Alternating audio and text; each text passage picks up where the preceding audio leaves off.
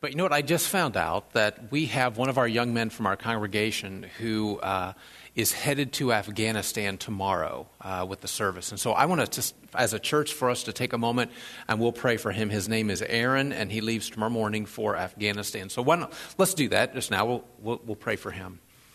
God, thank you for your love for us and your protection of us. And God, that's what we pray this morning.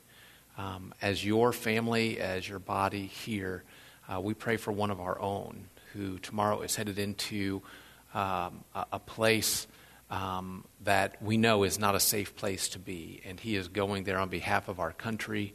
And so, God, we pray for Aaron, and we do pray for a hedge of protection around him.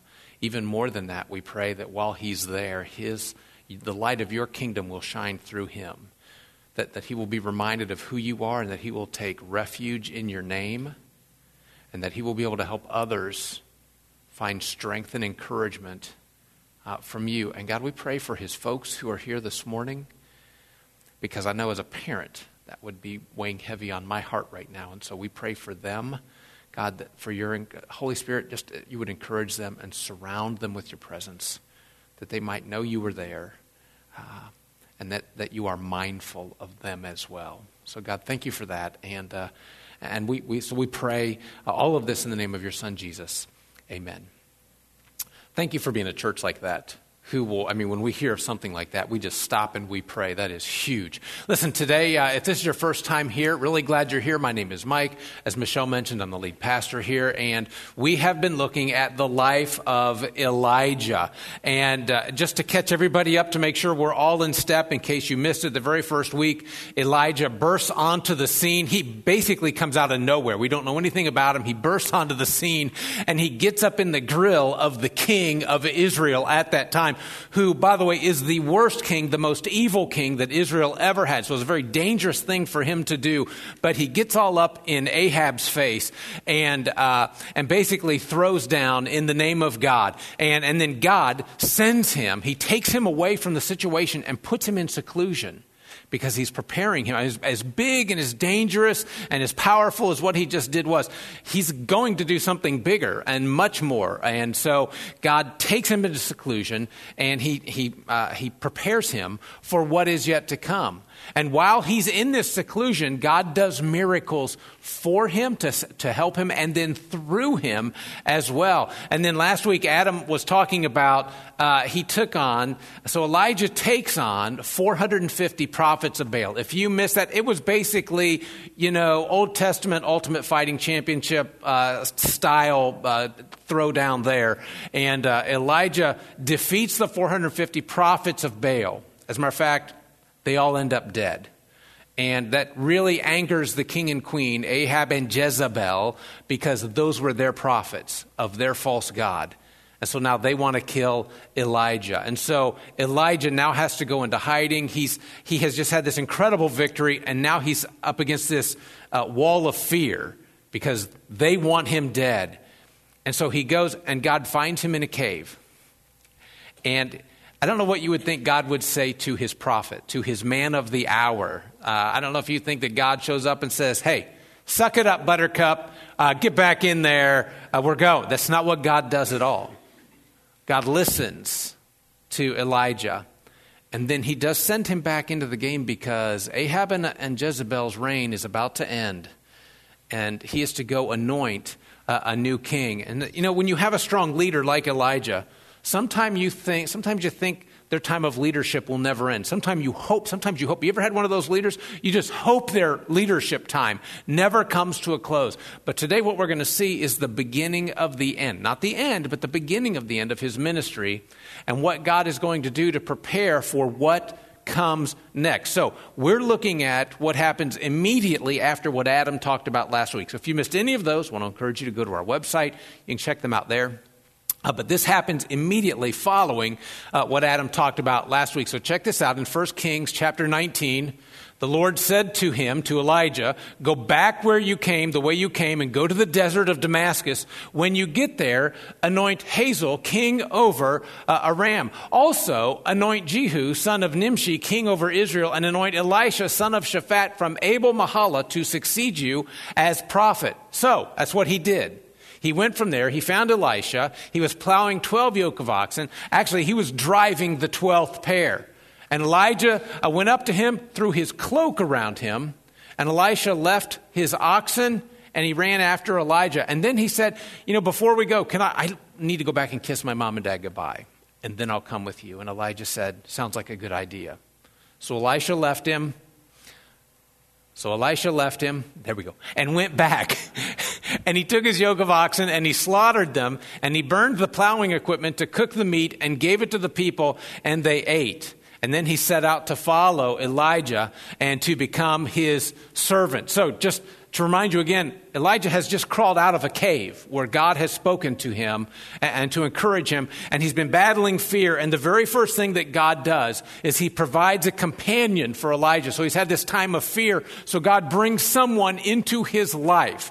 He raised up someone who would become a close personal friend, someone who would love Elijah, understand him well enough to serve him, and be able to encourage him in difficult times of life. Which, by the way, I just want to stop long enough to say, that's why here at MCC, we value community, because we believe that God created us to live in community and actually do, right? We believe we're created to do life together.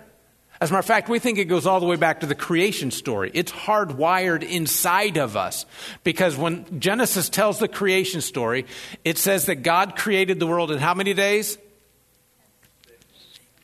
Okay, 6 days, right. Because on the seventh day, he did what?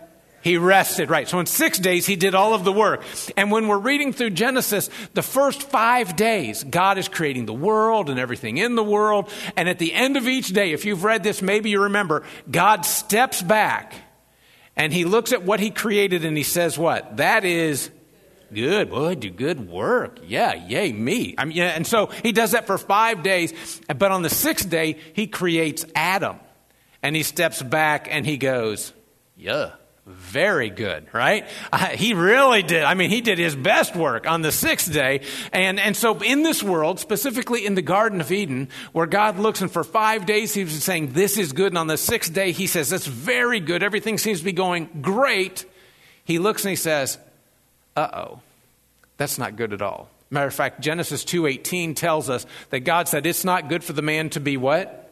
Alone. So I'm going to make someone who will be a helper, a completer for him. Now that verse in context, obviously talking about Adam and Eve's relationship, marriage, the relationship between men and women. But I would contend that that principle doesn't merely apply to marriage.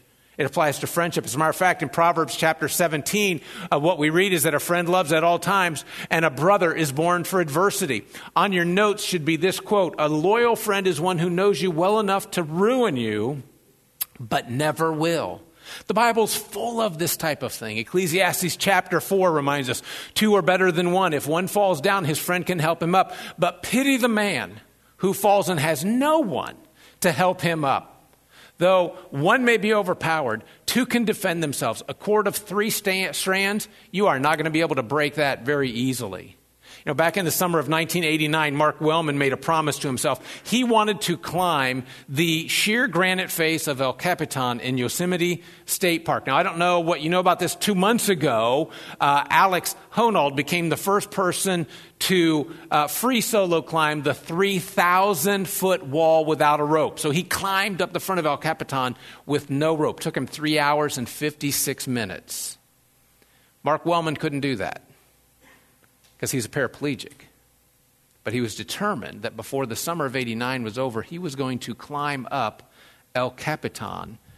So on the 7th and final day of his climb, the headline of the Fresno Bee, one of the papers out there, said, showing a will of granite. And then accompanying the headline was a photo of him and his climbing companion, Mike Corbett, because he had Mark Wellman on his shoulders. And the caption, subtitle read, paraplegic and partner prove no wall is too high to scale. Isn't that interesting? This is how they climbed El Capitan. What many people don't know about this story, though, is that Corbin had to climb El Capitan 7 times so that Corbett could climb it once. He climbed that 7 times during that week so that Corbin could climb it 1 time. I just want to say, whether you're facing adversity, you're trying to overcome an obstacle, you're trying to accomplish a goal, or you're just trying to make it through the day, you need people with you. That's one of the things the Bible says over and over again. We need friends. Here's the second thing I want to make sure you catch about Elijah and the leadership plan. There is no plan B.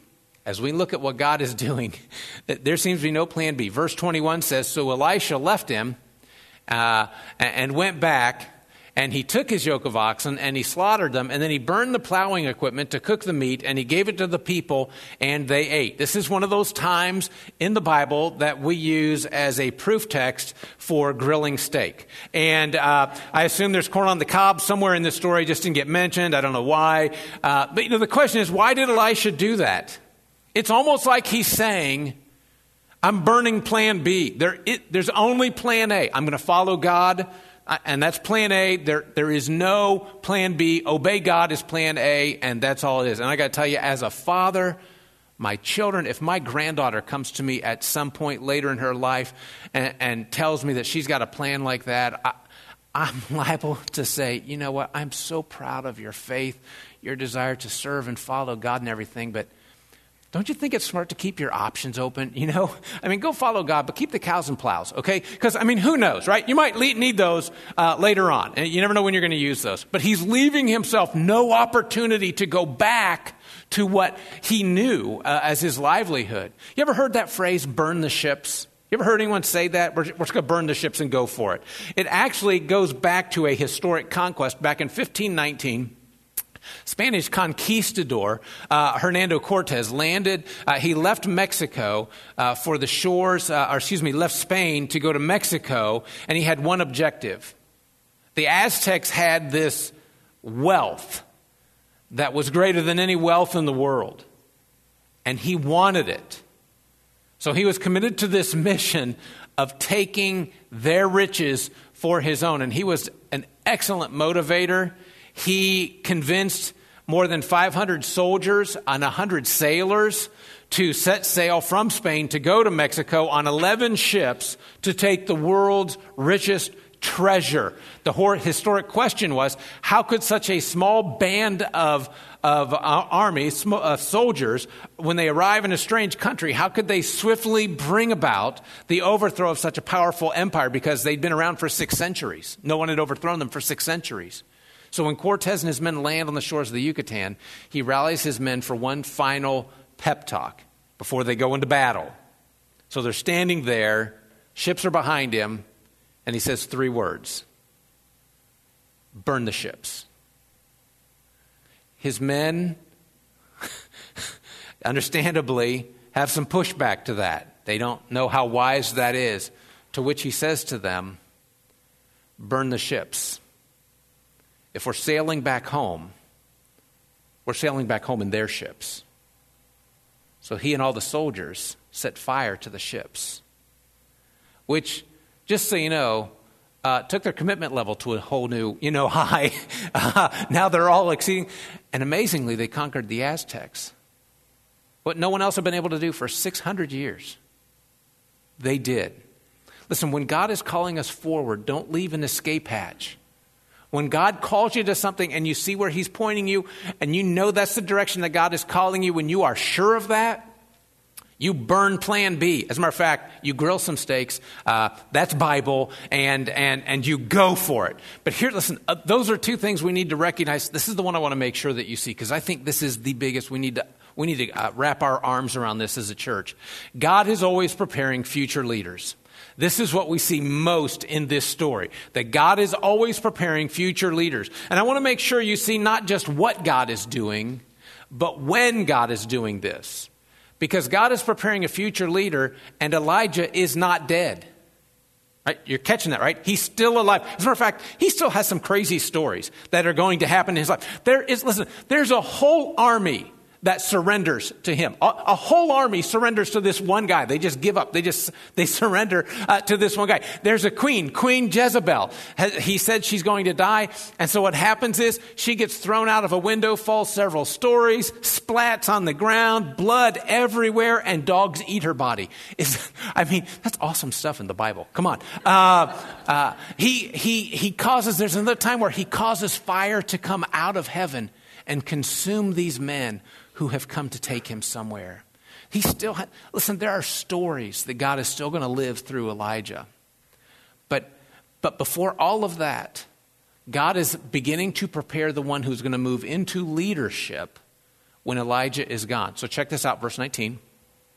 So Elijah went from there and found Elisha, and he went up to him and threw his cloak around him. His cloak, his mantle, it would have been made of animal skin or fur, and that was his covering. And so what Elijah was doing with Elijah, when he put it on him, symbolically what he was saying is, what has covered me in my ministry will now cover you. What has been my mantle will now be your mantle. That which I was under, now you will be under. You will be the student, I will be the mentor. And as God has been working through me, now God is going to work through you. And in verse 21, it says, at that moment, that's when Elisha set out to follow Elijah and become his servant.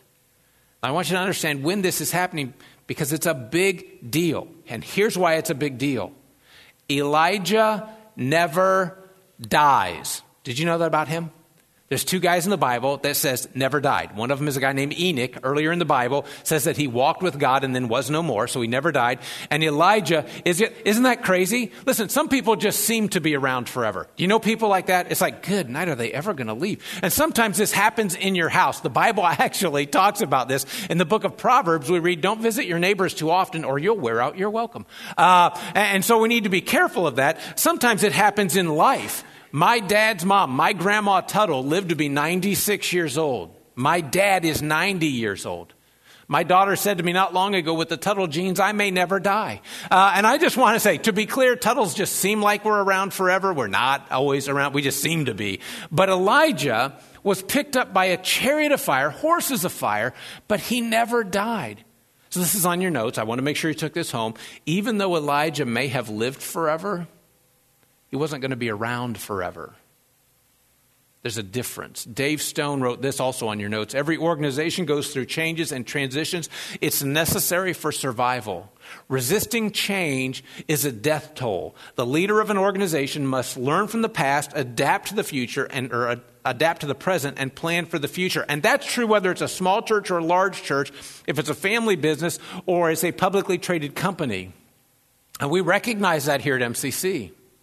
That we are responsible to raise up and equip and encourage and support leaders from the younger generations. That's not just a good idea. It's actually critical to being a place that God will continue to use moving forward. And we know that's not just true here. That's why we support missionaries from younger generations. As a matter of fact, two of them are here this morning, although there you are. Okay, why don't you all, Aiden and Chelsea, why don't you come on up here? This is Aiden and Chelsea Reinhardt. Some of you may recognize Chelsea because she grew up here, right? You came, you started attending, and then finished high school here at MCC, was part of our student ministry. And then she went off to college and became part of H2O Ministries as a student. Yep. And then moved into a leadership position when you graduated. So you're 24 when you began working with them in the Kent State area, working with students and house churches. But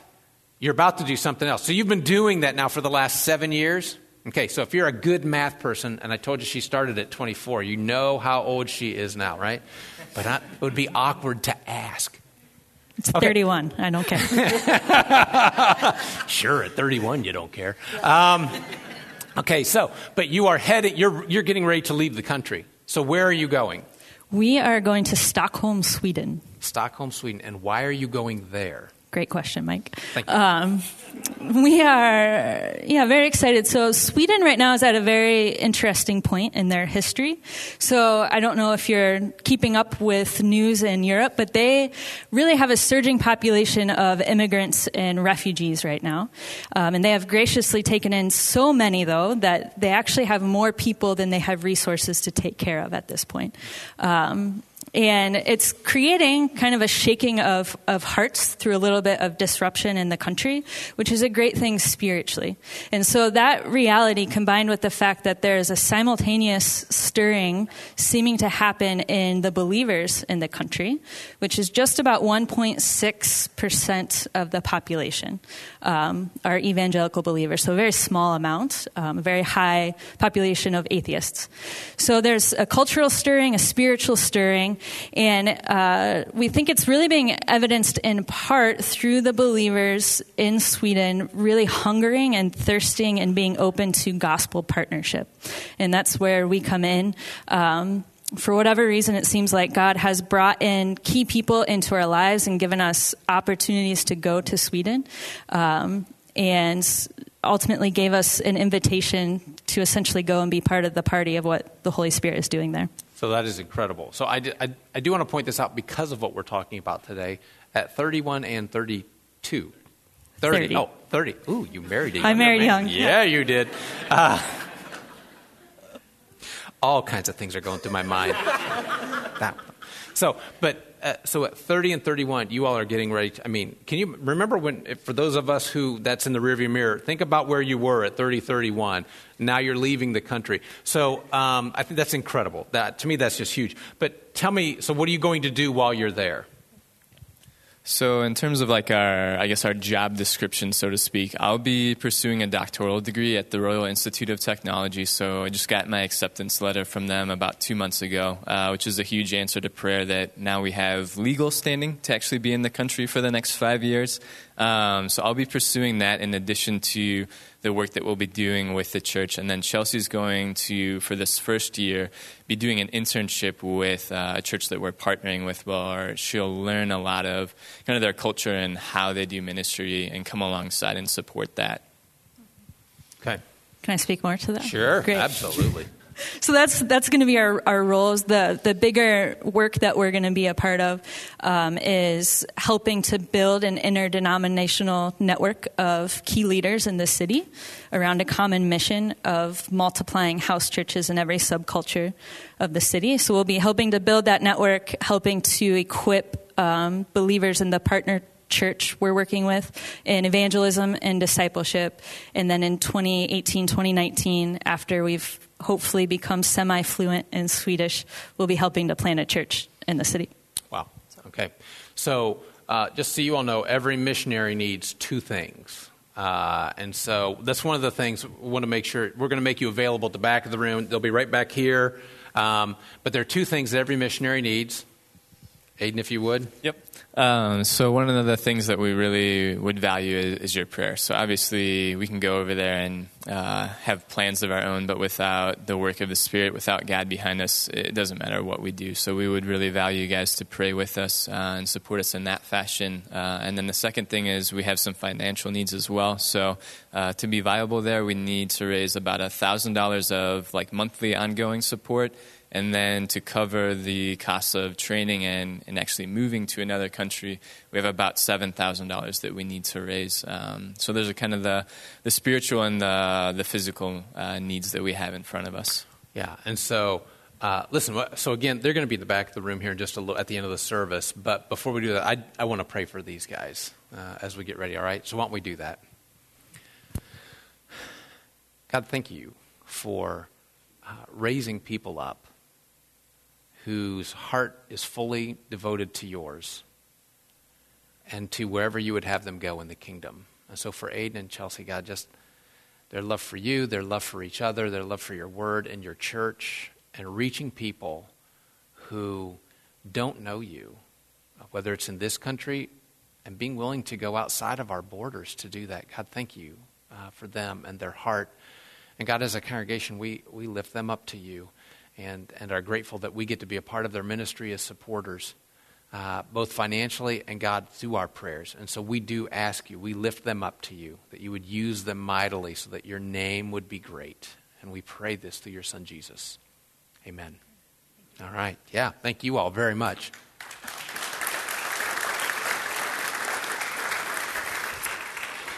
Management guru Peter Drucker said, and I think this is on your notes, there is no success without a successor. As a matter of fact, in his book, The 21 Laws of Leadership, John Maxwell said, succession is one of the key responsibilities of leadership. He goes on to write, achievement comes to someone when he's able to do great things for himself. Success comes when he develops leaders to do great things for him. But a legacy is created only when a person puts his organization into the position to do great things without him. Listen, we cannot afford to drop the baton as it is passed to the next generation. Raymond Woodward said, we are in desperate need of leaders who will pass the baton while they still have the strength to cheer. So think about that. Our responsibility is to not only raise up and equip and encourage and support leaders in the next generations. Our job, once we've done that, is to become their biggest cheerleaders. True success is not achieved unless there is a successor to continue succeeding. The principle is not from leadership books. It doesn't come from leadership seminars. That comes from the Bible. When Moses led the children of Israel out of Egypt through the wilderness, he took them right to the gate of the promised land, but he didn't take them in. Joshua succeeded him and took them in. Elijah anointed and then appointed Elisha to be his successor and receive a double portion of his spirit. Jesus anointed 12 to follow him and then carry on the gospel of the kingdom, and then they anointed others to follow them. Paul prepared Timothy. This is the way God designed for it to work. And if it doesn't, we have failed. And all of the success that we have enjoyed ends with us, which is why one of our core values here is about generations. If you're wondering what kind of church this is, listen, we believe that we're passionate about showing the next generation who Jesus is because we want to help them carry the mission of Jesus into the next generation, into the future. Brad Lomenick in his book, H3 Leadership, said the ceiling of one generation is the floor to the next. Think about that. As high as we go in our generation, that's the floor for those who will take over for us. It is the passing on of our faith. It is also the preparing the next generation to lead God's kingdom here on earth. The local church, we are the hope of the world. We are God's plan for his kingdom here. And we have to be intentional about passing our faith and preparing the next generation for leadership in his kingdom here on earth. Psalm 78 says this, my people, hear my teaching. Listen to the words of my mouth. I will open my mouth with parables. I will utter hidden things, things from of old, things we have heard and known, things our ancestors have told us. We're not going to hide them from their descendants. We will tell the next generation the praiseworthy deeds of the Lord, his power, and the wonders that he has done, because he has decreed statutes for Jacob. He's established the law in Israel, which he commanded our ancestors to teach their children, so that the next generation would know them, even the children yet to be born, and they in turn would tell their children. And then they would put their trust in God and would not forget his deeds, but they would keep his commands. Our children will take the message of Jesus to a place you and I physically cannot go. Unlike Elijah, one day we will die. They will take the gospel beyond our lifetime into theirs. That's why it is so cool when we get to see parents and children sharing and passing faith back and forth with each other. It's actually what we get to witness right now because it's about to happen in our baptistry, which is out in the lobby. So check out the screens. What an awesome celebration today is. Right here we have Natalie and Marina, a mother and daughter, who've decided to follow Jesus, to be baptized, to give their lives to him. So, Natalie, are you ready? Yes, I am. Repeat after me. I believe that Jesus is the Christ, the Son of the living God, and I accept him as my Lord and Savior.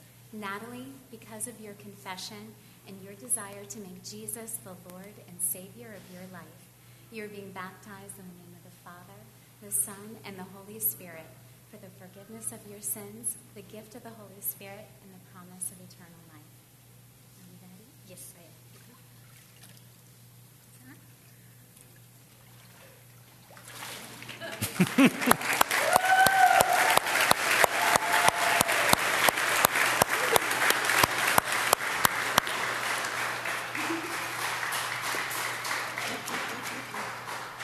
All right, Marina, are you ready? Okay. So you're going to repeat after me, okay? I believe that Jesus is the Christ, that Jesus is the Christ, the Son of the living God, the Son of the living God, and I accept him and I accept him as my Lord and Savior. as my Lord and Savior. Marina, because of your confession and your desire to make Jesus the Lord and Savior of your life, you are being baptized in the name of the Father, the Son, and the Holy Spirit for the forgiveness of your sins, the gift of the Holy Spirit, and the promise of eternal life.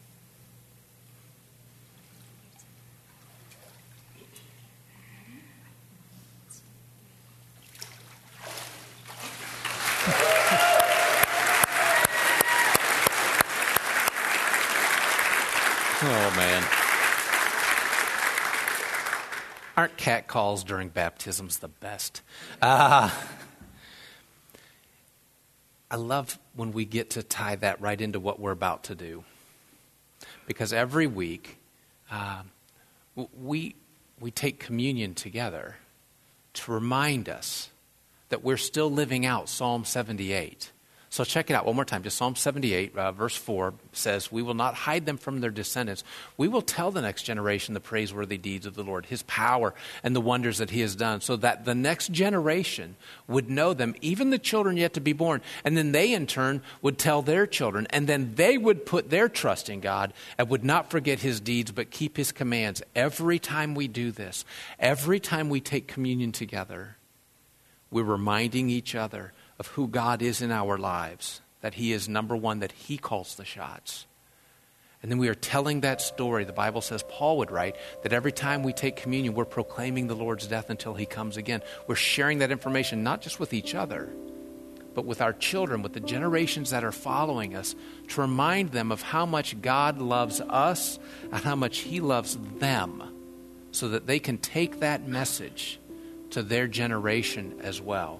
So this morning, as we hold the bread that reminds us of his body that was broken for us, and we hold the cup of juice that reminds us of his blood that was shed for us, as you prepare to take those, we remind ourselves of the cross so that we might put our trust in God and not forget his deeds, but that we would keep his commands. Let's go to him in prayer. God, thank you for this time that we get to come and remember, and not just talk about, not just show a picture. We get to hold something in our hands that reminds us of what you have done on our behalf through your Son, Jesus. That we would once again declare that you are Lord of our lives, and that we would once again say that we live our lives for the sake of your kingdom, and that we bow our knee to you. God, in this moment, we remind ourselves of just who you are and who we get to be because of your love for us. So God, be blessed as we remember the sacrifice of your Son, Jesus, on the cross. And we pray this in his precious, holy, and powerful name. Amen.